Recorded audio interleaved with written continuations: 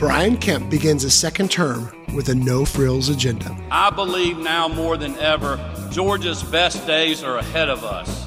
Welcome to Politically Georgia from the Atlanta Journal-Constitution. I'm Greg Bluestein. And I'm Patricia Murphy, and we are two of the political insiders here at the Atlanta Journal-Constitution. If you're just joining us for the first time, welcome, and be sure to follow us on Apple, Spotify, Stitcher, or wherever you get your podcasts so you never miss an episode. And while you're there, be sure to rate us and review us because it really helps us grow the show.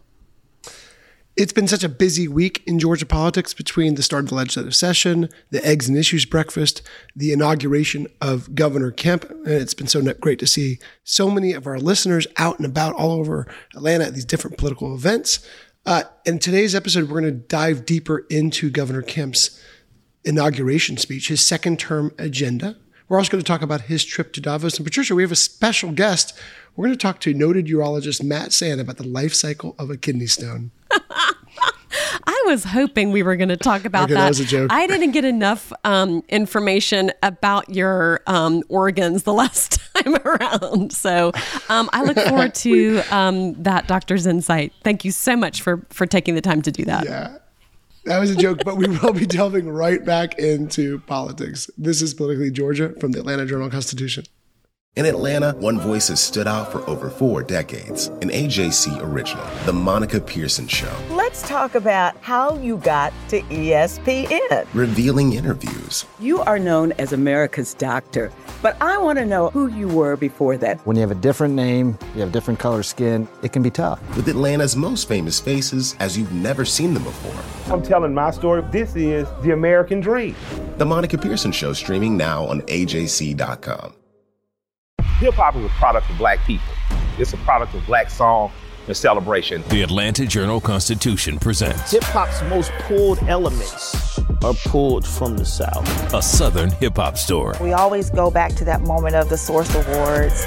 Everybody wants your rhythm, but they don't want your blues. The biggest names in hip-hop. Atlanta is still the mecca for hip-hop. 50 years. No one can deny one film. The power of the South now. The South got something to say. Streaming now at ajc.com/hiphop. Patricia, it was a busy day, especially on Thursday, as it probably was more like 1,000 people packed into the Georgia State Convocation Center, which is brand new. I've never been there before. I graduated high school at the old Georgia State arena. I would have loved to have graduated at a nice fancy arena like this one to hear not only Governor Kemp get sworn into office, but every statewide officer. It was a rare joint session of the General Assembly out at Georgia State. And we heard a speech that, to me at least, sounded a lot like the speeches he delivered on the campaign trail. Let's listen. We will invest state dollars by putting them back in your pockets, not using them to build new bureaucracy. We will keep our foot on the gas by bringing good-paying jobs and greater opportunity to every corner of the Peach State. We will ensure that our kids have the resources they need to overcome learning loss and find success in the classroom, instead of teaching them what to think. I completely agree. This is just so consistent and so on brand for Brian Kemp. We have been hearing from him the last year and a half while he has been running for re-election, and then even before that, really significant focus on economic issues, on issues of crime and safety. And we heard all about that again in this speech. What was so interesting to me, along with all of those workforce development details that he added, he also called for a $2,000 pay raise for all state employees, including teachers and K through 12 professionals, anybody in the building. There really was not a whole lot of conversation about social issues. We didn't hear anything about sort of the typical social issues that we get from Republicans, including anything on guns, the Second Amendment, life, abortion. It was really all very narrowed down, whittled down to these two pieces. One reason is because he already got those big wins in his first term. Mm-hmm. And there's not much left to do, to be honest with you. They've tightened and loosened those restrictions just about as much as a governor and a legislature can. But also, I think this really reflects the space where Kemp is really interested and looking to leave his mark and his legacy on the state. He talked about making Georgia the capital of electric vehicles, of batteries, sort of the Detroit of EVs. He didn't say that. I just said that. But you can really feel that he is looking for a legacy issue. It's going to be an economic issue. And then he also talked a lot about the last 4 years. These have just been hard 4 years for anybody who has been on the globe, quite frankly. It's been especially difficult for leaders, for governors, mayors, everybody dealing with COVID, everybody dealing with the civil unrest around the country. The Kemp family in particular also had a family tragedy, and then Kemp and his family also just on the wrong end of a gigantic feud with Donald Trump. And I just looked at that family and thought, man, they have really, really been through 4 years of hell in a lot of cases. However, there they are up there, talking together, sitting together, and looking forward to another term for Governor Kemp. They've been through a lot, and they have the scars to show it. Let's listen to a clip from Governor Kemp talking about that. I also know that over the last 4 years, my hair has gotten grayer.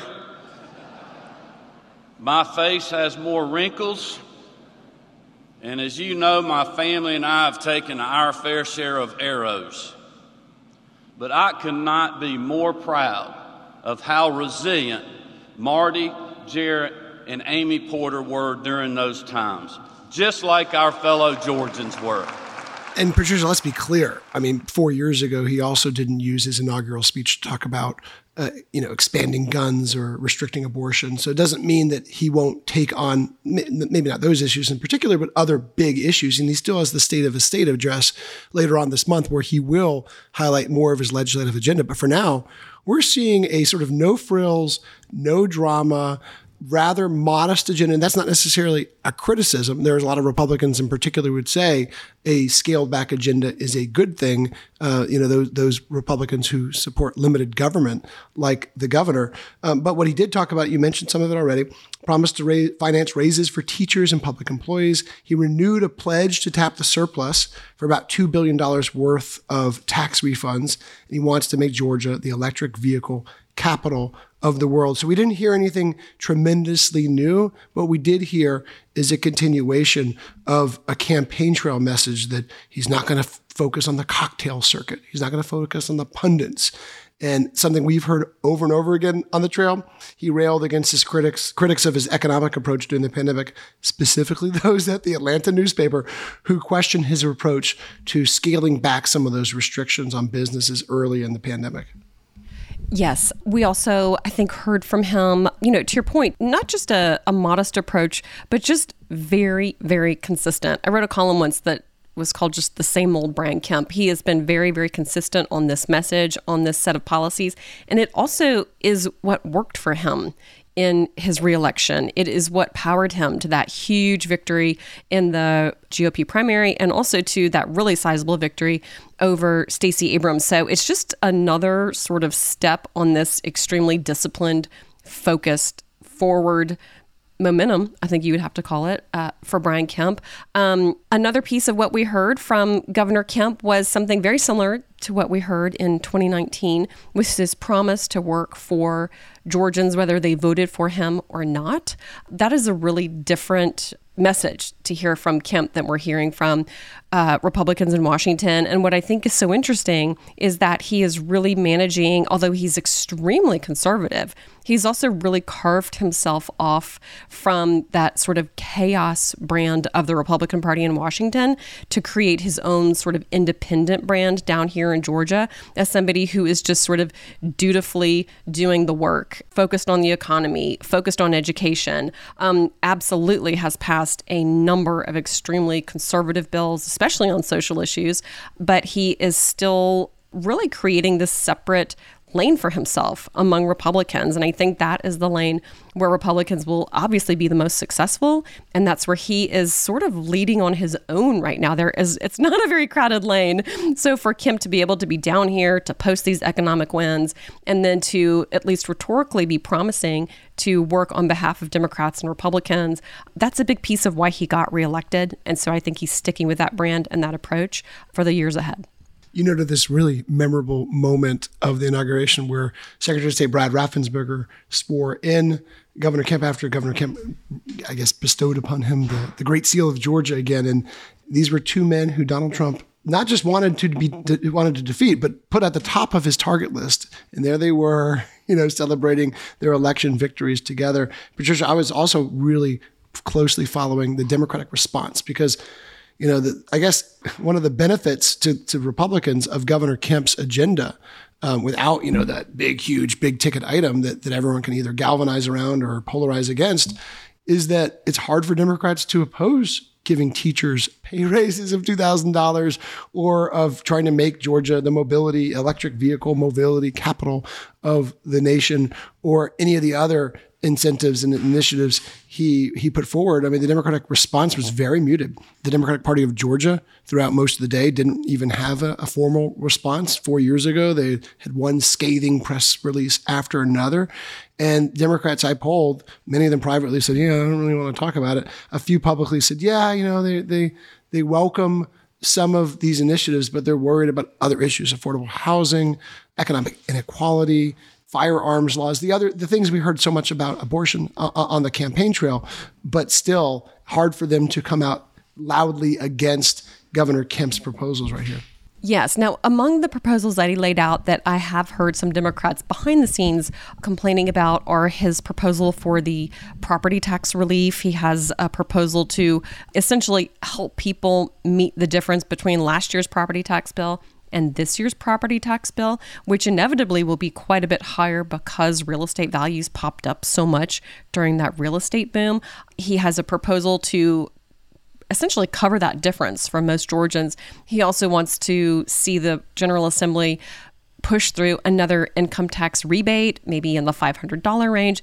Democrats I've talked to have said, listen, those are very expensive one-off efforts that are obviously popular with voters because it's money back in their pockets. But if you use that money to really go big in an area like healthcare or mental health, that would really make a big difference for the people who need it most. As it is, these would be across the board initiatives going to whomever, not just who needs it, but just whoever's going to get it. It's just statewide. Everybody will benefit from those. That's the kind of initiative that Kemp has taken before. It was very popular, obviously, but I think he'll get some Democratic pushback, especially on the dollar amount and the cost of those initiatives and other ways that it could have been spent. Well, let's take a quick break. This is Politically Georgia from the Atlanta Journal-Constitution. Donald Trump has been indicted in Atlanta. We have so many court dockets to follow, but we haven't really seen anything yet. The Atlanta Journal-Constitution has covered every moment of this historic case. I've been writing about this investigation for 2.5 years. Our team is led by reporters Bill Rankin and Tamar Hallerman. Follow our coverage on AJC.com and listen to new in-depth episodes of the award-winning podcast, Breakdown, the Trump Indictment, only from the Atlanta Journal-Constitution. Our journalists at the Atlanta Journal-Constitution are working around the clock to keep you updated on all the developments surrounding the Trump indictment. Now the AJC is putting all of our coverage in one place with our new Trump 19 newsletter. Every Wednesday, you'll have our latest coverage and analysis on this historic case in your inbox. So sign up for free today at ajc.com/indictment newsletter. That's all one word. ajc.com/indictment newsletter. And we're back to Politically Georgia from the Atlanta Journal-Constitution. I'm your host, Greg Bluestein, along with your other host, Patricia Murphy. We're not only the host of this podcast, but we're also two of the three authors of the Morning Jolt newsletter, along with Washington correspondent Tia Mitchell.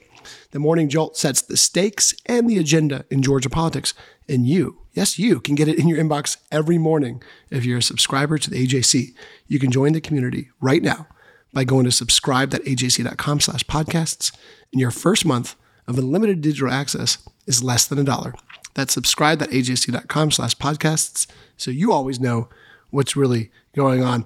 Patricia, we want to also keep the topic on Kemp just because what we're about to talk about next was so fascinating and surprising for a governor who, not long ago had a rusty chainsaw as a mascot, had a pickup truck featured in TV commercials and railed against elitists and globalists and you name it. He is going to Davos for the Economic Forum, the most prestigious, or at least one of the most prestigious global economic summits on the planet, in one of the most exclusive resort towns in Switzerland, the town of Davos, where he'll be joined by hundreds of billionaires, CEOs, movers and shakers, influential business executives, and dozens of heads of states of foreign countries.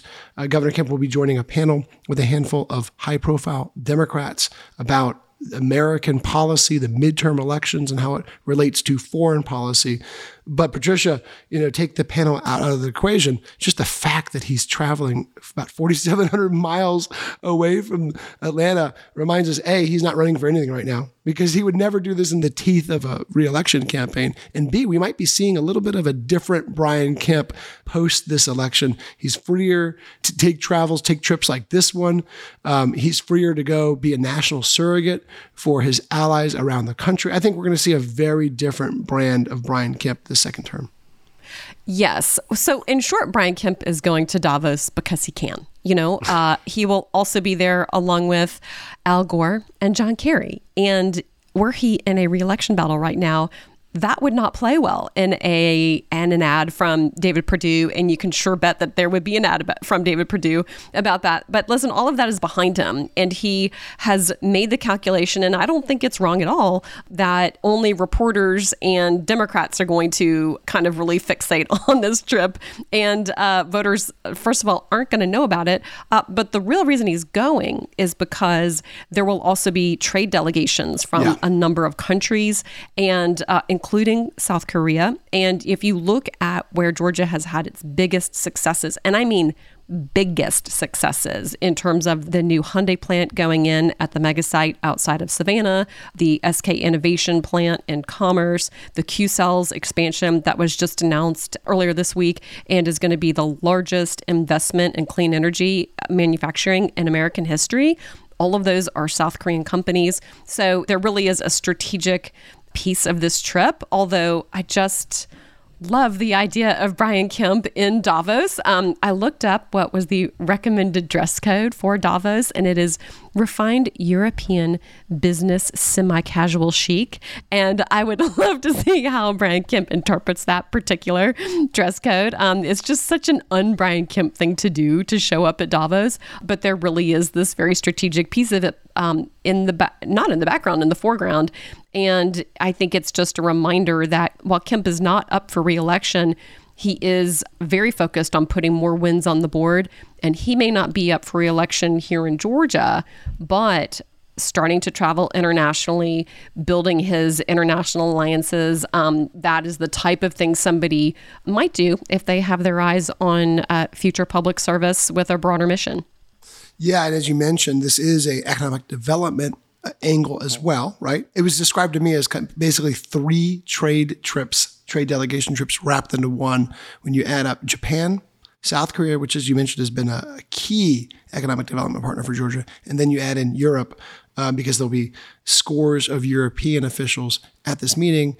So yes, he'll get to rub shoulders with the elite, but he'll also get to pitch Georgia to many of these foreign delegates and foreign business leaders. So we'll see if it yields any fruits, but it just basically took me completely by surprise because, again, this is the governor who not long ago boasted of being able to go hunt pythons with Florida's governor, and go hunting in Okefenokee, and who's now going to be rubbing shoulders with the global elite. So look, he can do both things, but it's just not something that you would have imagined saying. There was one official who I overheard saying to another state official, "See you in Switzerland next week." I never thought I'd say that. So that's...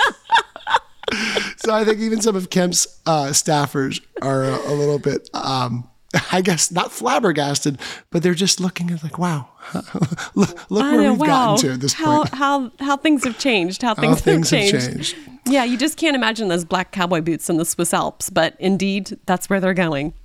Or you should say his Crocs, because he likes Crocs. He likes to wear Crocs at home. You can read about all in India. I didn't know they made Crocs for men, like adult-sized Crocs. This is new information, and it's extremely new information that Brian Kemp wears Crocs. I'm going to have to process that for a minute.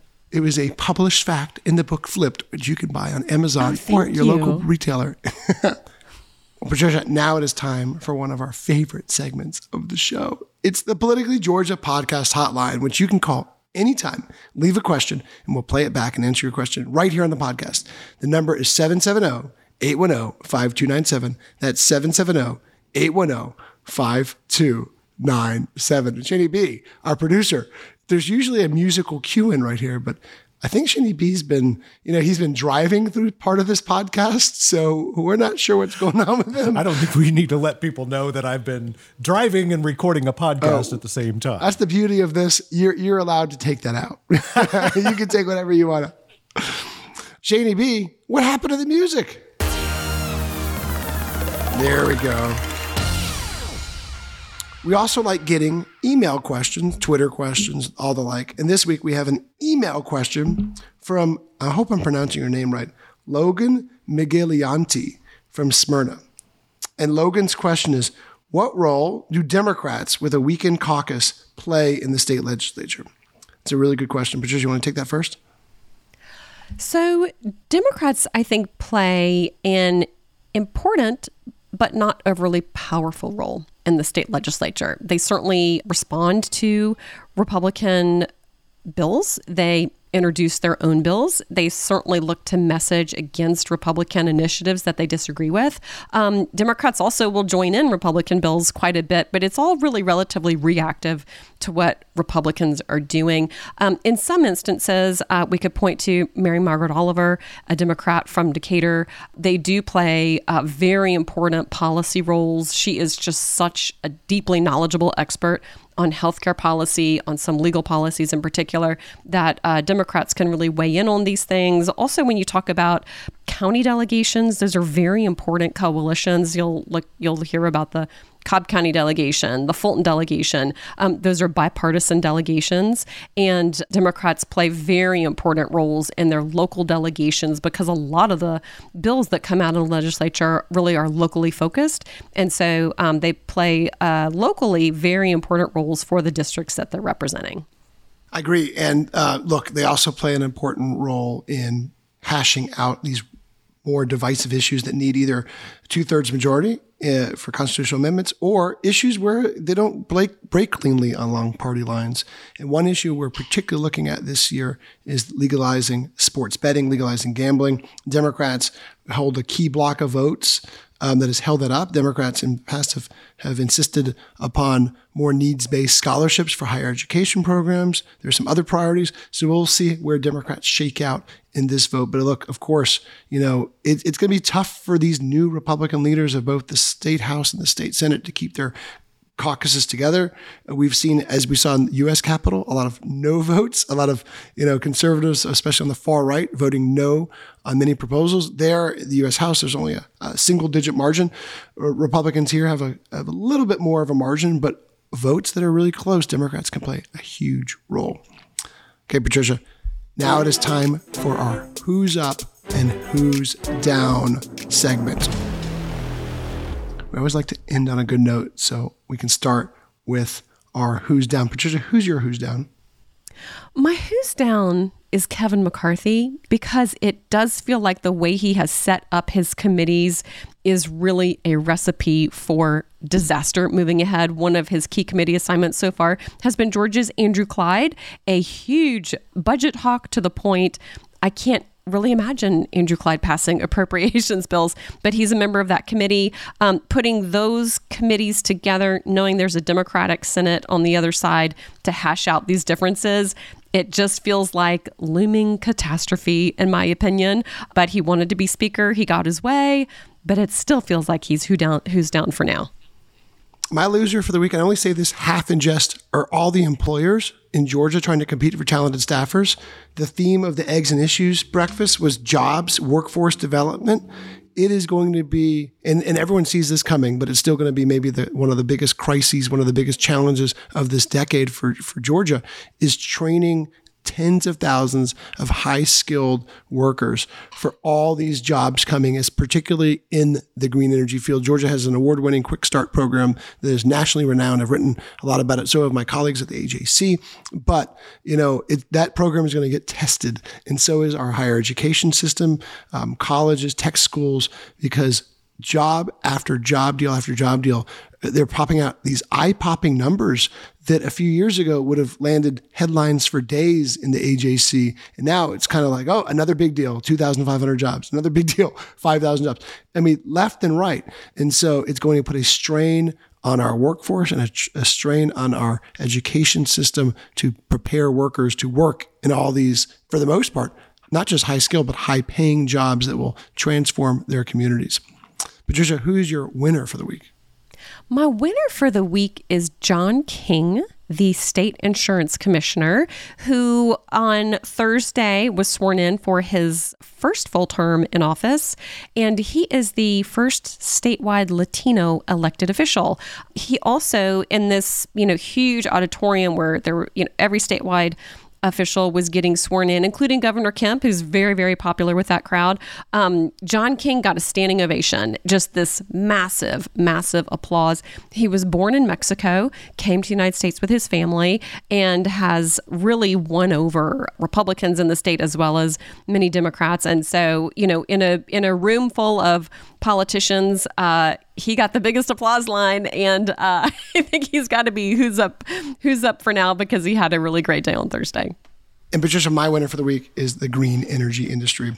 There was another, just as we alluded to earlier, was another big deal this week with Qcells deciding to spend $2.5 billion on a 2,500 job expansion in North Georgia. That's just, the latest in a long, we call it a conga line of developments in the AJC, between really? Archer Aviation, between Freyr Battery, between Rivian and Hyundai, SK Battery, and all the electric mobility industry is responsible for 35 projects across the state that is accounting for $23 billion of investment in 28,000 new jobs. So this goes hand in hand with my loser. the folks who have to fill those jobs. The winner is the industry. As we mentioned, Governor Kemp wants Georgia to be recognized as the electric mobility capital of America. So the big W for this week for me goes to the green energy industry. Well, thanks so much for listening to the Politically Georgia podcast. You can count on new episodes to come out every Wednesday, every Friday, whenever news breaks. We'll see you next time on Politically Georgia from the Atlanta Journal-Constitution.